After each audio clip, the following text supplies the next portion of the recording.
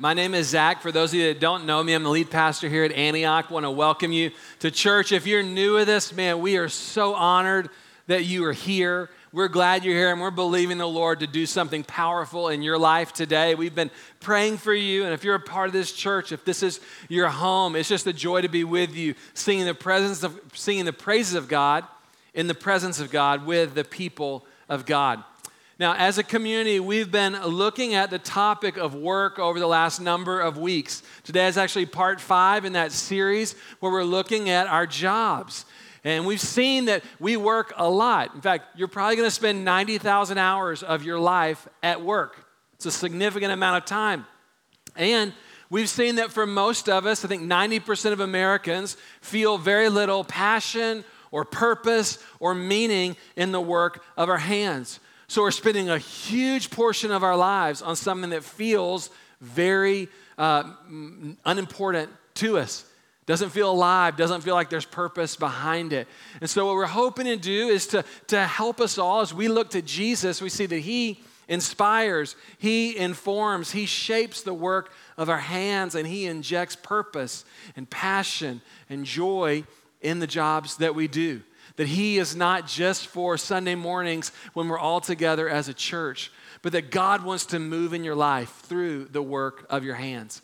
Each week we've been hearing a testimony from different members of our church talking about what it's been like for them and how their faith has impacted the work that they do. So today we get the joy of hearing from Nisha.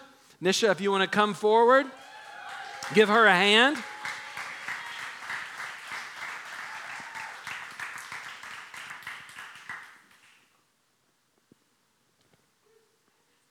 Nisha, first, thank you so much for sharing with us. Can you tell everyone, tell us what you do?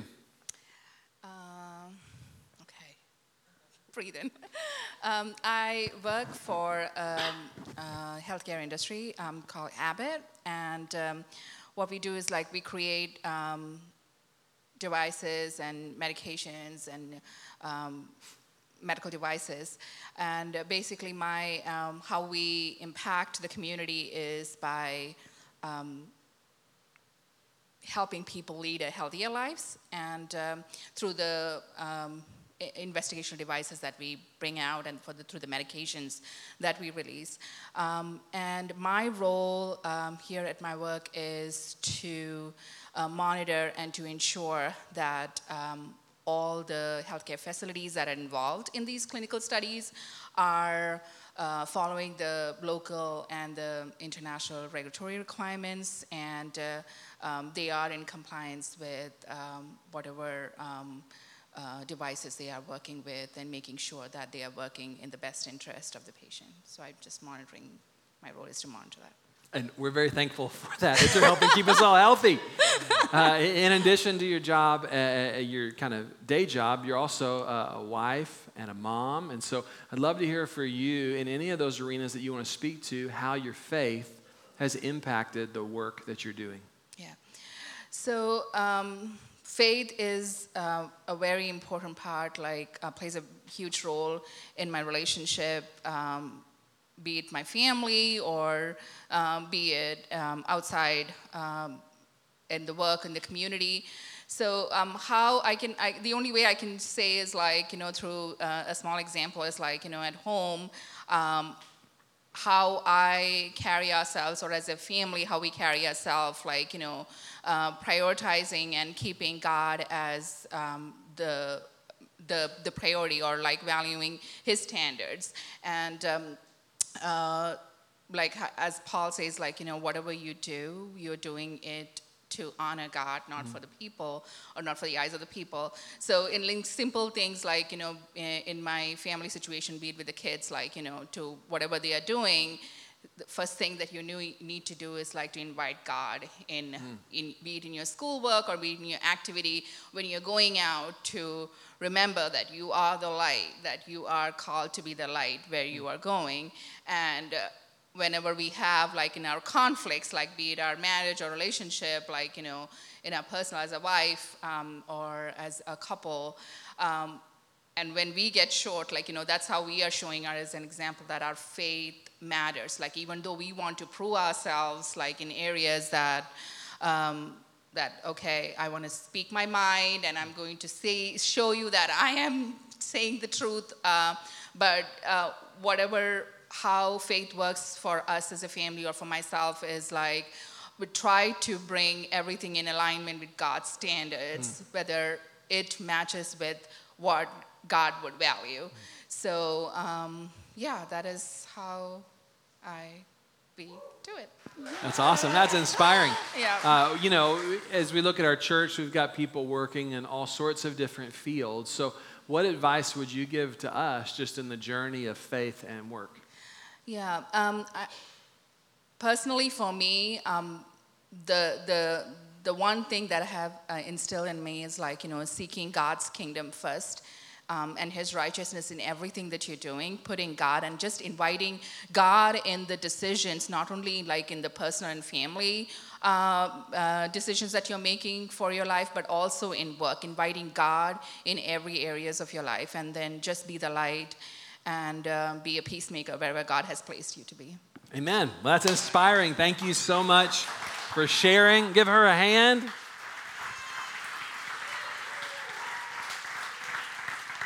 It's been such a joy to hear from these men and women of God who by no means are perfect, but have authority on their lives in the area of living out their faith in their workplace. And as we share those, again, those aren't meant to be a template for you that you feel like you need to copy, but it's meant to be an inspiration. So I hope from one of the stories that's been shared that there's something in there that gives you some encouragement and some inspiration about your work this week.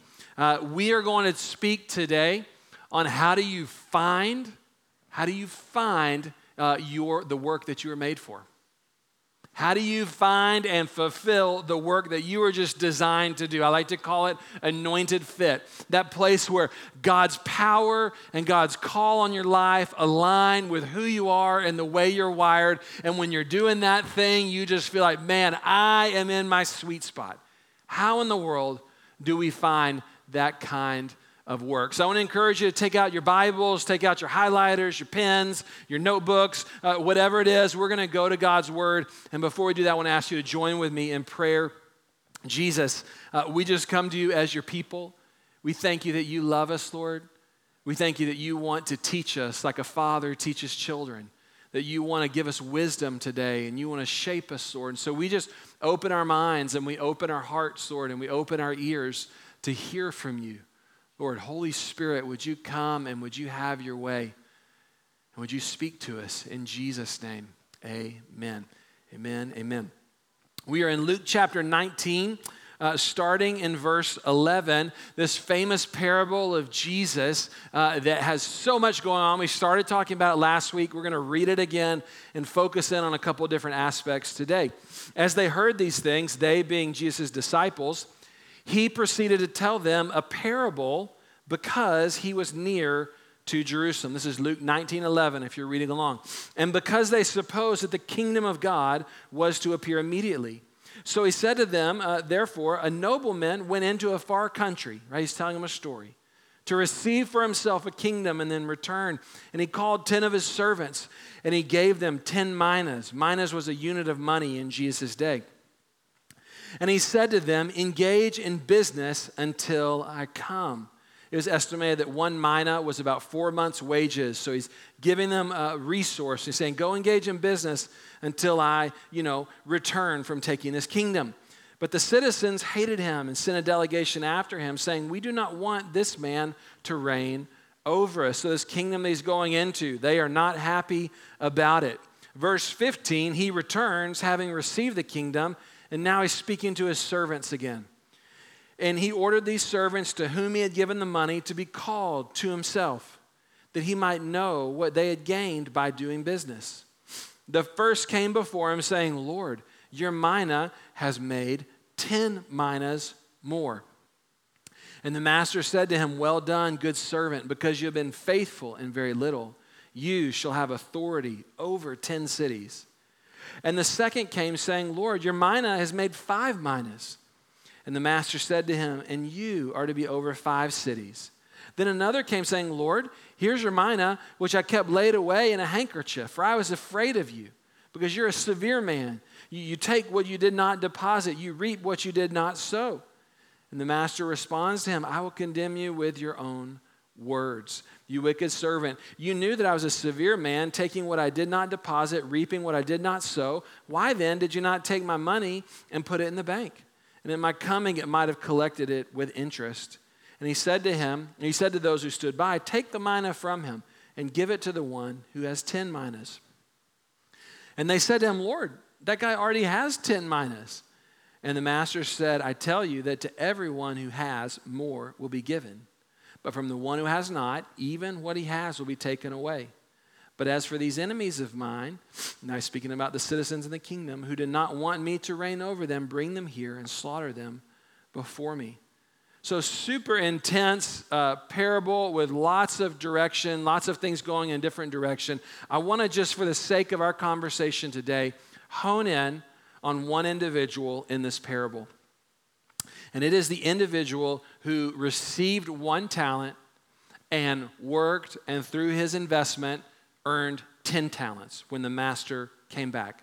There was a 10-fold return on the investment that the master had given him. And when we start talking about our anointed fit, when we start talking about the work that we're made for, I believe that we all, regardless of the background that you're coming from today, that we all want that kind of life. That when you get to the end of your life, that you would like to look back and say, man, I took what I was given and I invested it well, and I have a 10-fold return on my life. That sounds like a full life to me. That sounds like a good life to me. That sounds like the type of work that you and I are made for and long for and want to do. It sounded like he found and fulfilled his anointed fit. So my question for you is, what enabled him to do that? What were the factors, what were the characteristics that enabled him to find the work he was made for, to find his anointed fit, and to fulfill it? Because again, I believe we all are in that search and are looking for answers. So I want to share with you 5 words from this parable, 5 characteristics that I think allowed this gentleman to fulfill his anointed fit. They all start with C, and we covered the first one last week, which was calling. And if you'll look with me in the text at the scripture, you'll see in verse 13 that the master calls 10 of his servants, and he gives them 10 minas. And he said to them, engage in business until I come. That was the starting point for this gentleman. The starting point was his master called him to himself, gave him purpose, gave him resources, and said, now go and do. I define that as our calling. He knew his calling. He knew what he was assigned to do. And I like to think of calling in 3 different dimensions. We have, in our generation, we've boiled calling down just into the job that we do. But if you were here last week, you learned, or you were reminded that your mission is much bigger than the 9-to-5 job that you have right now. You have a much bigger, a much grander mission. And it's actually the same mission for all of us. You don't have to go wander in a field and look for a shooting star that might show you what you're supposed to do. When we look in the face of Jesus, we find that he calls us to himself. And that in his presence, he tells us, this is your purpose. This is your mission. It's to love God with all of your heart. And it's to love people the way that God loves people. Loving God and loving people. That is your mission. That's our purpose. That's what you're designed to do. If you're wondering, man, what am I made to do? What is the work that I'm made for? The thing where I would just come alive. I'm telling you, it's found in the words and the face of Jesus to love God with all that you are. And to love people like he loves them. And if you will align your life, if you'll spend your life on this calling, you will find life. You'll find and you'll fulfill your anointed fit. But he doesn't just need the mission. He needs that desperately, right? He got the mission, go and do this. But he also was given resource from his master. Don't miss this. He was given resource. They said that the word mina, unit of measure of money, it was 4 months' wages. Matthew tells the same story, more or less. He tells it a little bit differently. And if you've been around great teachers, you know different environments, they emphasize different things. In Matthew's version, he's not giving out minas, he's giving out talents. And a talent was an incredible amount of money. So to the gentleman who received 5 talents, that was 100 years' wages. Wow. That is a big deposit in your life, right? And the master is giving his servant a gifting to be able to fulfill his mission. And in the same way, Jesus has not just called you to love God and love people, but he has placed gifting in your life. You may not have been in a gifted and talented program at school, but you are gifted. God has placed gifting in your life. You are valuable. You have something to contribute. Your life matters. He's put gifting in your life. And when we're talking about calling, we need to understand our mission. We need to understand our gifting. And we need to understand our assignment. And this is so important. I want to show you a little illustration that I think will help connect the dots. So Joe, if you could bring those art supplies up. And if you would just close your eyes for a moment and imagine me with a Bob Ross hair. We're going to do a little painting here together. So when we start talking about this and we're thinking about it, I found this illustration has helped me, and I want to share it with you. What I have in my hand right here are some paints. These are primary colors: red, blue, yellow. From these colors, you can make all sorts of colors, all sorts of tones, all sorts of hues from these simple colors. I want you to think about this as your mission. We're all given the same basic set of paint. We're all given the mission to love God and to love people. This is your paint. Now, there's a second component related to your gifting, and I like to think of that as paint brushes. I have some different kinds of paint brushes here. These are some foam brushes. They're like sponges. And these are some different size, kind of when you think of a paintbrush, like a normal brush. Different sizes, different shapes, right? Just like we've all been given different giftings. So if I'm wanting to paint, if I'm wanting to know how to paint, that I've been given these colors to make something beautiful, right? I need to understand the brushes that I have to work with to be able to do the thing that I am called to do. Just like we need to be able to understand our giftings in order to be able to take the paints, the purpose, the mission that we have, and flesh it out in our lives. Does that make sense?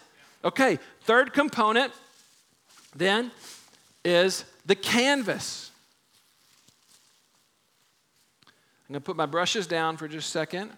My colors down, right? Now, we all have different assignments in life. And our assignments can change. And so often we get it twisted and we say, well, I'm called to be a teacher. I'm called to be a nurse. I'm called to be this. No. You're called to love God. You're called to love people. You might have an assignment for a season to be a teacher. You might have an assignment for a season to be a nurse. You might have an assignment for a season to be single or to be married. Or maybe you are married and you start with one kid and then you find yourself with 2 children and then 3 and then somehow you end up with 4 and you don't even really know how that happened, right? And you've got all these kids and you have these different canvases, these different assignments. And when we're talking about calling, we need to understand your mission. It's the same for all of us. Our giftings are different. And my hope for our church is that this would be a place where we call out the gold in one another, where we encourage one another in our giftings, and that this would be a place of exploring those giftings. We're in a year-long spiritual growth campaign around discovering and using our giftings because it's so important, not just for the church, but for us as the church to live out our calling here in our city, in our nation, and the nations of the earth. We also need to understand our assignment. That's going to be different for so many of us. And that's where we really need to go to the Lord and hear from Him, just like this servant heard from his master. I want to point out to you what I said last week is that this is not Shark Tank. This is not they're going to, with a business idea, and they're going to an investor, and they're saying, hey, I've got this idea for a popsicle stand, and, would you put $20,000 into it or something like that? That's not what's going on here.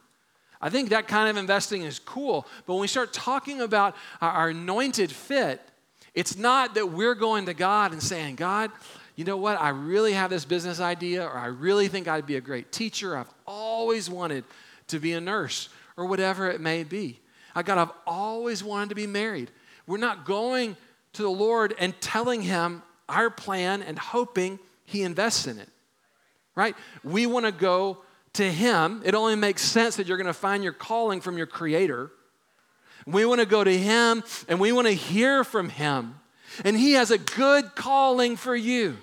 He has a good mission for you. He has good giftings for you. He has a good assignment for you because you matter to God. And so he's given you work that matters. I was reading and preparing for this message. I was reading of a professor at Stanford University, so one of the most prestigious universities in the nation. And this was a man who had given his life to investing in students and helping them on their way, helping them in their calling. And he was almost lamenting over the lackadaisical nature that he was seeing student after student choose their career path. He said, regretfully, he says, sometimes I feel like my students will spend more time deciding what pair of shoes to buy than they do on thinking about the job that they're going to go out and do.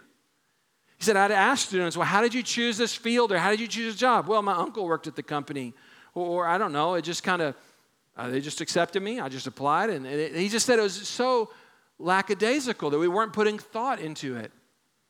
Across the nation on the other side, Wake Forest, the president of a university, said much of the same thing. He said, from where I sit, watching generation of students, what we're seeing are students coming in and gravitating toward the highest paying jobs, the majors that would provide the highest paying job. And he said, because I'm seeing this, we're just seeing this trend over and over and over again. And then we're watching our students go out our door and begin their career, and so many of them are so dissatisfied at their work because they've chosen their career path based on compensation, or they've chosen their career path based on comfort. They've chosen their career path based on where they had a connection. But this is teaching us, and Jesus teaches us, we need to put more thought into it than that. We can get so busy we're living in our lives that we don't take a step back to look at our lives and work on our lives. And I'm hoping this teaching series about work is just helping you to say, man, have I actually thought about the calling that God has put on my life?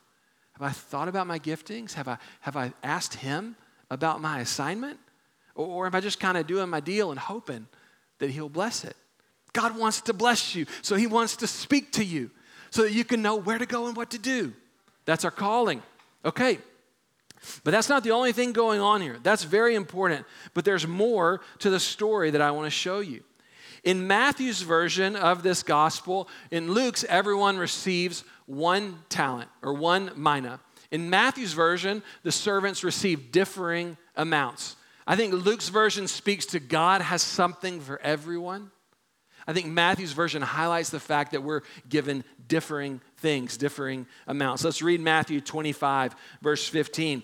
To one, he gave 5 talents, to another 2, to another 1. Now note this phrase, highlight this, star this, to each according to his ability, or to each according to his capacity.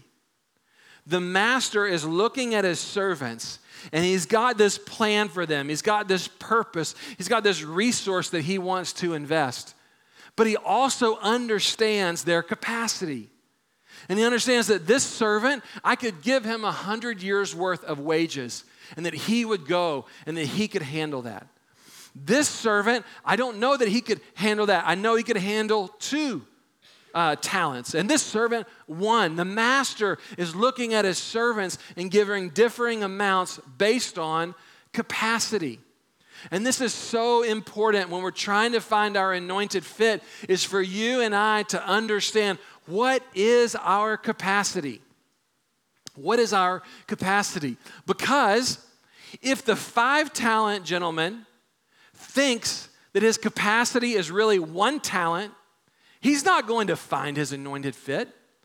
He's not going to fulfill his purpose. He's not going to fulfill what he's called to do, right? He's going to be playing down here when really he needs to be up here.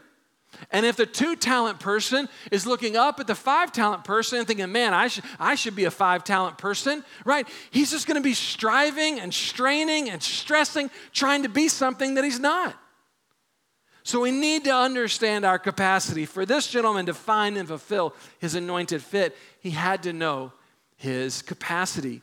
There's an incredible story in the Old Testament that highlights this that I want to share with you. One of the greatest leaders in the Old Testament was Moses. Moses was known for leading God's people out of Egypt, delivering them from under Pharaoh and leading them into their destiny. Incredible calling on his life, incredible gifting, incredible training. I mean, he's just an incredible man. And yet, he ran into a crisis of capacity. And I want to take you there in Scripture so that you can see this, because I believe that this is important for all of us. So the setting is this. It's Exodus 18. Moses has led the people out of Egypt. They've seen God do miracles. It's been amazing. It's also been really, really challenging. And his father-in-law comes along. And praise God for loving father-in-laws. His father-in-law comes along, and he sees what's going on, and he encourages Moses. He said, man, this is amazing what God is doing. But I also want to talk to you about something. And as he started to talk to Moses, I don't imagine Moses wanted to really hear what his father-in-law was saying. Look in verse 17. Moses' father-in-law replied, what you are doing, Moses, is not good. You and these people who come to you will only wear yourselves out. The work is too heavy for you. You cannot handle it alone. So Moses, this incredible leader, right, has been leading the people and kind of doing everything himself. He's been the primary one. Everybody's coming to him. Everybody's eyes are on him. And his father-in-law comes along and he says, hey, Moses, this isn't a good thing. Now, if you're Moses and you've just led your people out of slavery, you've seen God part a sea, provide food from heaven, you might be like, hey, father-in-law, I'm kind of doing the best I can here. Like, see what's been going on. This is a lot, right? Hey, cut me a break. But his father-in-law loved him enough to speak into his life and to speak to him about his capacity. Because look what he said. If you keep doing this, Moses, if you don't realize that you have a limited capacity, you're a super gifted person, incredible gifting, but you don't have an unlimited capacity. He said, if you don't realize that, verse 18, you and these people who come to you will wear yourselves out. So not only would Moses be crushed under the weight of what God had called him to do, but also the people that were looking to him would suffer. They would all be worn out because Moses wasn't aware of his capacity. So father-in-law gives him some advice. Verse 21, he says, select capable men from all the people, men who fear God, trustworthy men who hate dishonest gain, and appoint them as officials over thousands, hundreds, 50s, and 10s. So he said, Moses, you got to realize your capacity is limited.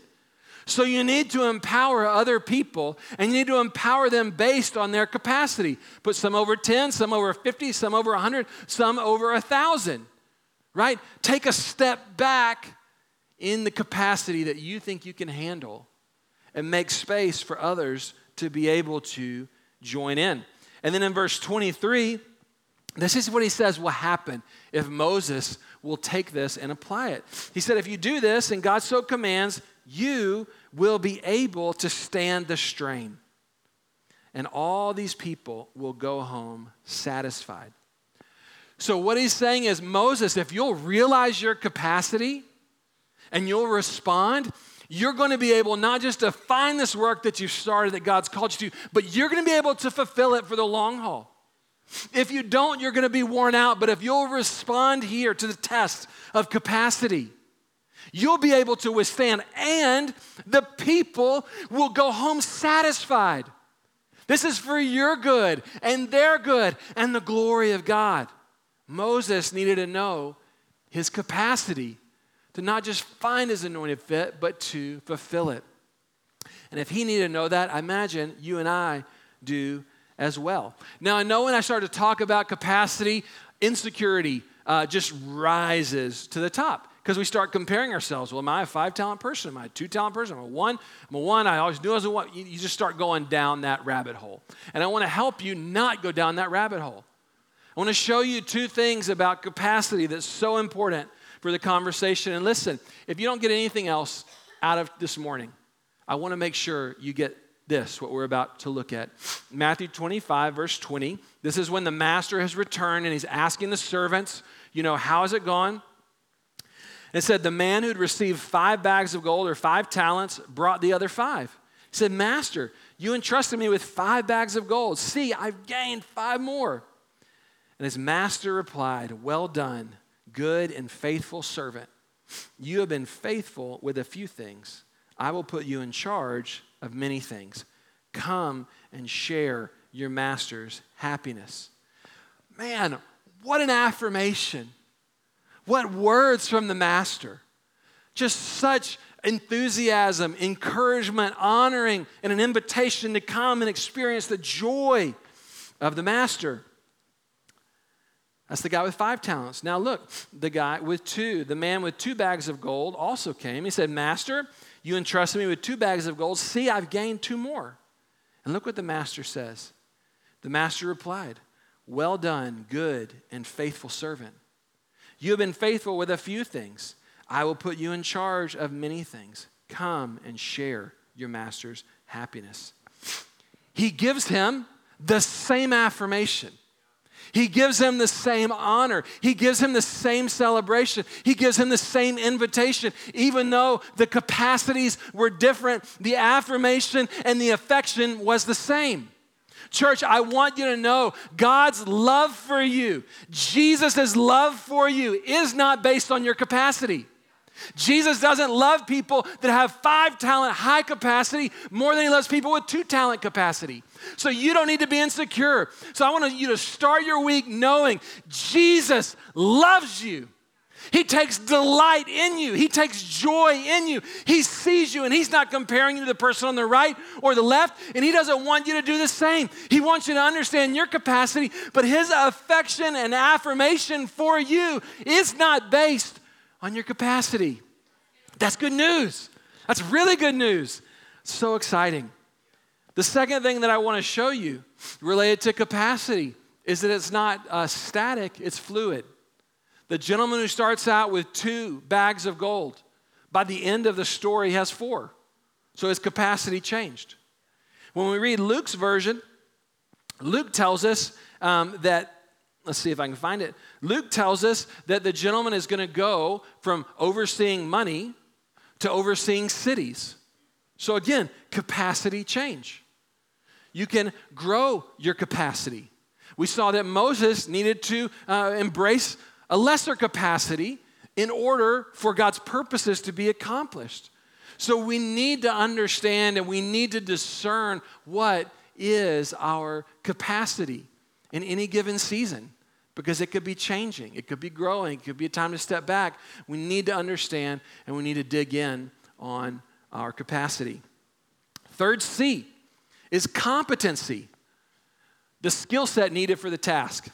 If someone came in and said to all of us, hey, I'm going to give you 100 years of your salary in one lump sum, and I want you to go out and invest it, I know it's shocking to think about this, but we would not all be successful.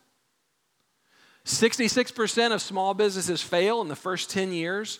I believe it's 8% of stock managers actually beat the market consistently, right? It's not just that everyone would be like, oh yeah, I got it. No, we would need a skill. We would need a competency. We would need a skill set.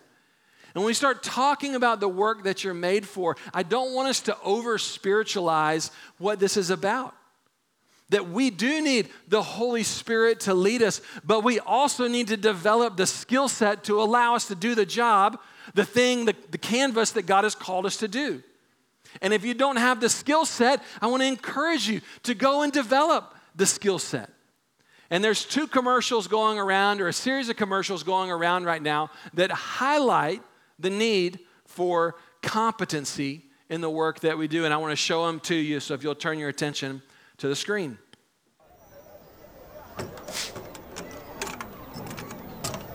Is this ride safe? Assembled it myself last night. I think I did an okay job. Just okay? What if something bad happens? We just moved in the next town.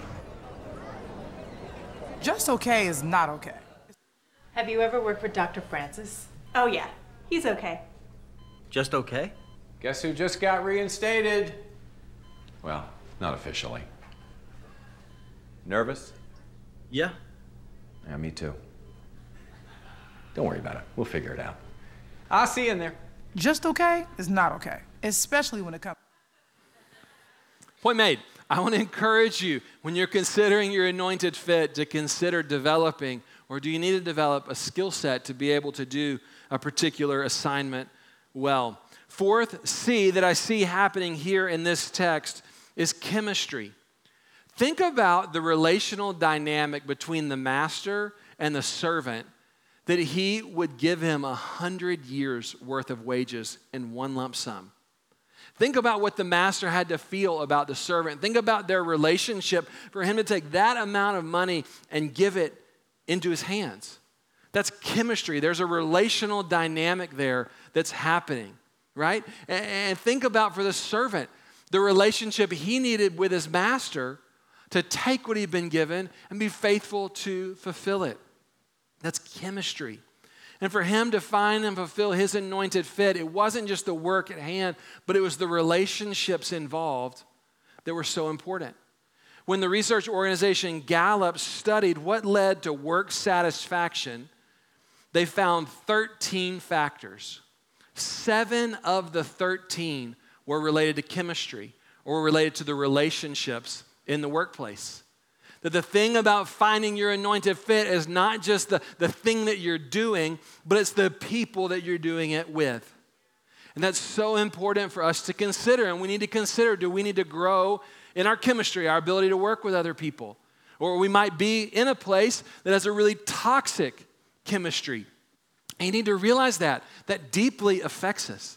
The people that we work with, the environment that we work in, the relationships that we have are so important to finding and fulfilling our anointed fit. The last C that I want to give to you is character. When we look at the man's affirmation, when we look at the master's affirmation in Luke 19, he says to him, "Well done, good servant, because you have been faithful in very little. You shall have authority over 10 cities." Faithfulness is a character issue.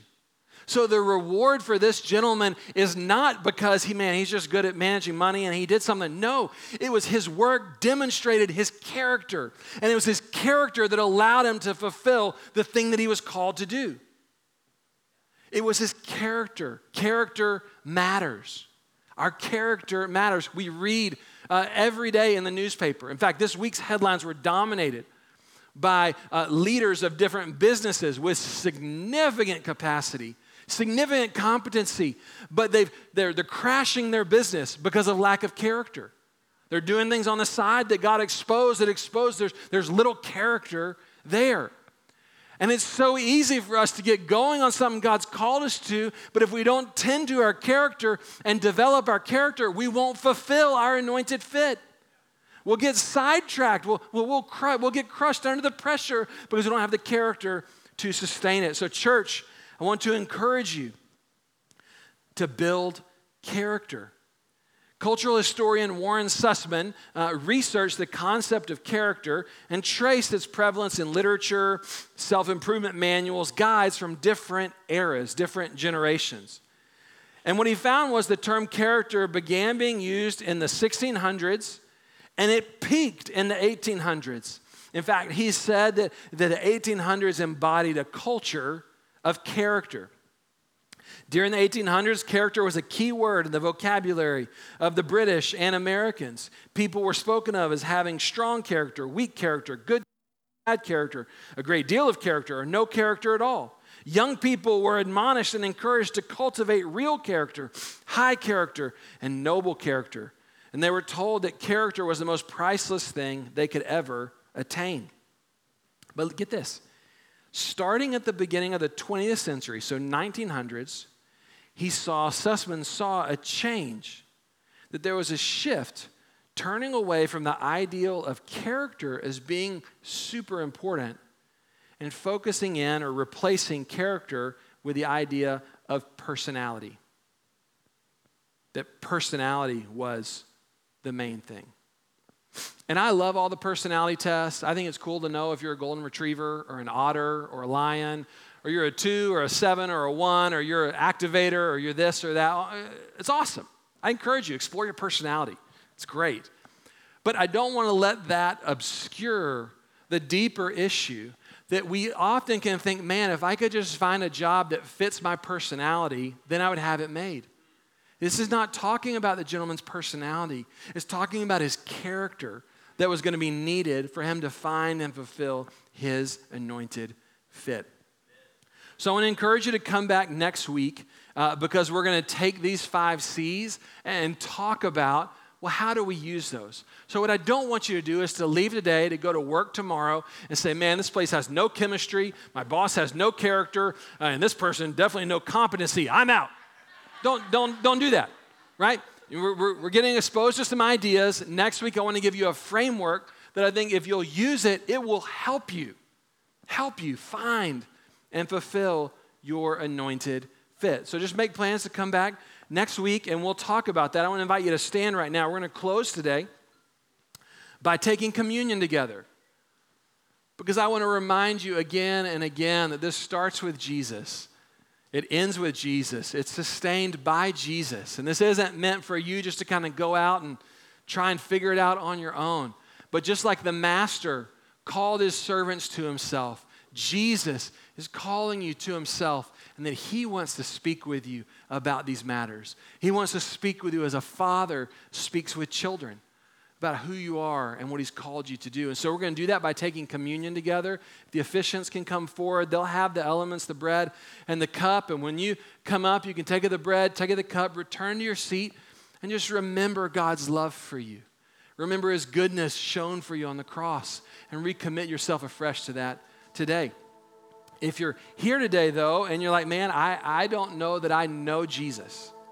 I don't know that I've made a decision to follow him. Every week, we have people in our church worshiping with us or here at the service that are exploring their faith that may feel really far from God. And you're here because you're trying to figure some things out. And I want to give you an opportunity today to make a real step in your relationship with Jesus. I want you to know that God loves you very much. And he created you to have a relationship with him. He created you for love and peace and joy and fulfillment and purpose. And he created you for meaningful relationships with others. God's that good. But mankind, we turned from God. We said, we don't want you to be our king. We don't want you to be our creator. We want to do life on our own terms. Not just a few people have said that. We've all said that. We've told God, we'll just kind of take it from here. And with us at the helm, with us at the ship, trying to be our own kings and our own creators, it just leads to brokenness. That's what the Bible calls sin. That's why the headlines and the hearts of our whole world is filled with pain and with brokenness. We know we need healing. But God loved us so much that he didn't just leave us to ourselves to try and figure it out. He didn't say, well, just go try and do the best that you can at a job, and that's how you'll get there. Or go find your soulmate, that's how you'll get there. Or go be the most beautiful person ever, that's how you get there. No. He knew none of those ways would actually lead us out of brokenness. But he came in Jesus. Jesus came for you. And he lived a perfect life. He was without sin.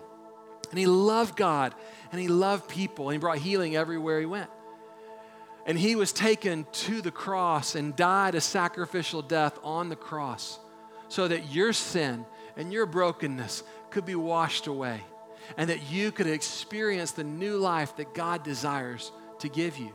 The way we begin that journey is by repentance. It's saying, I don't want to be the king or creator of my own life anymore. I don't want to be the one in the driver's seat just calling all the shots. That is not working out for me. That's repentance.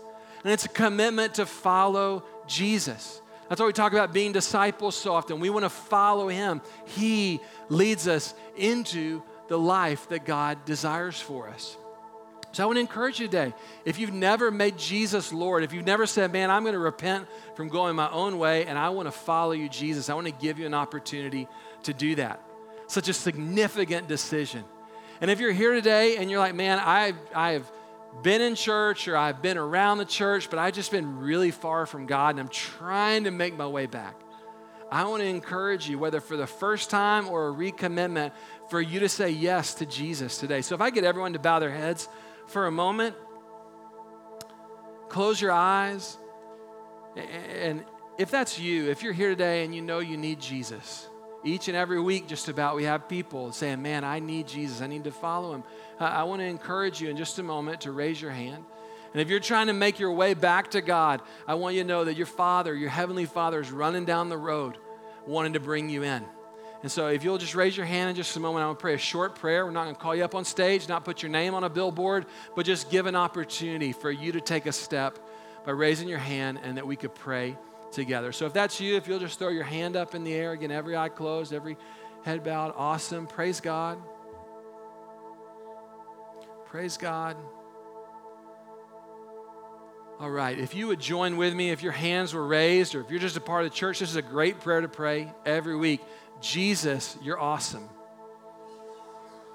Thank you for loving me. Thank you for dying on the cross for me. Thank you for forgiveness of sin. Thank you for the new life that you bring. I repent from being my own king today.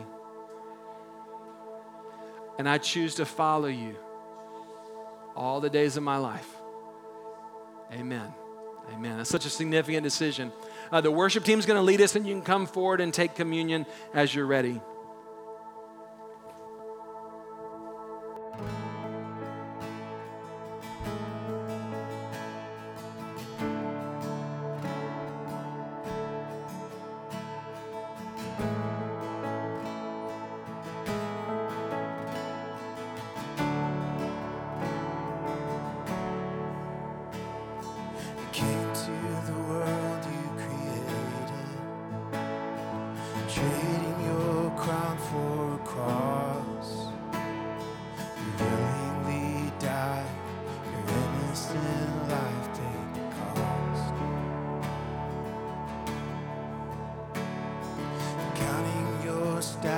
There's nothing. The King of all kings came to serve,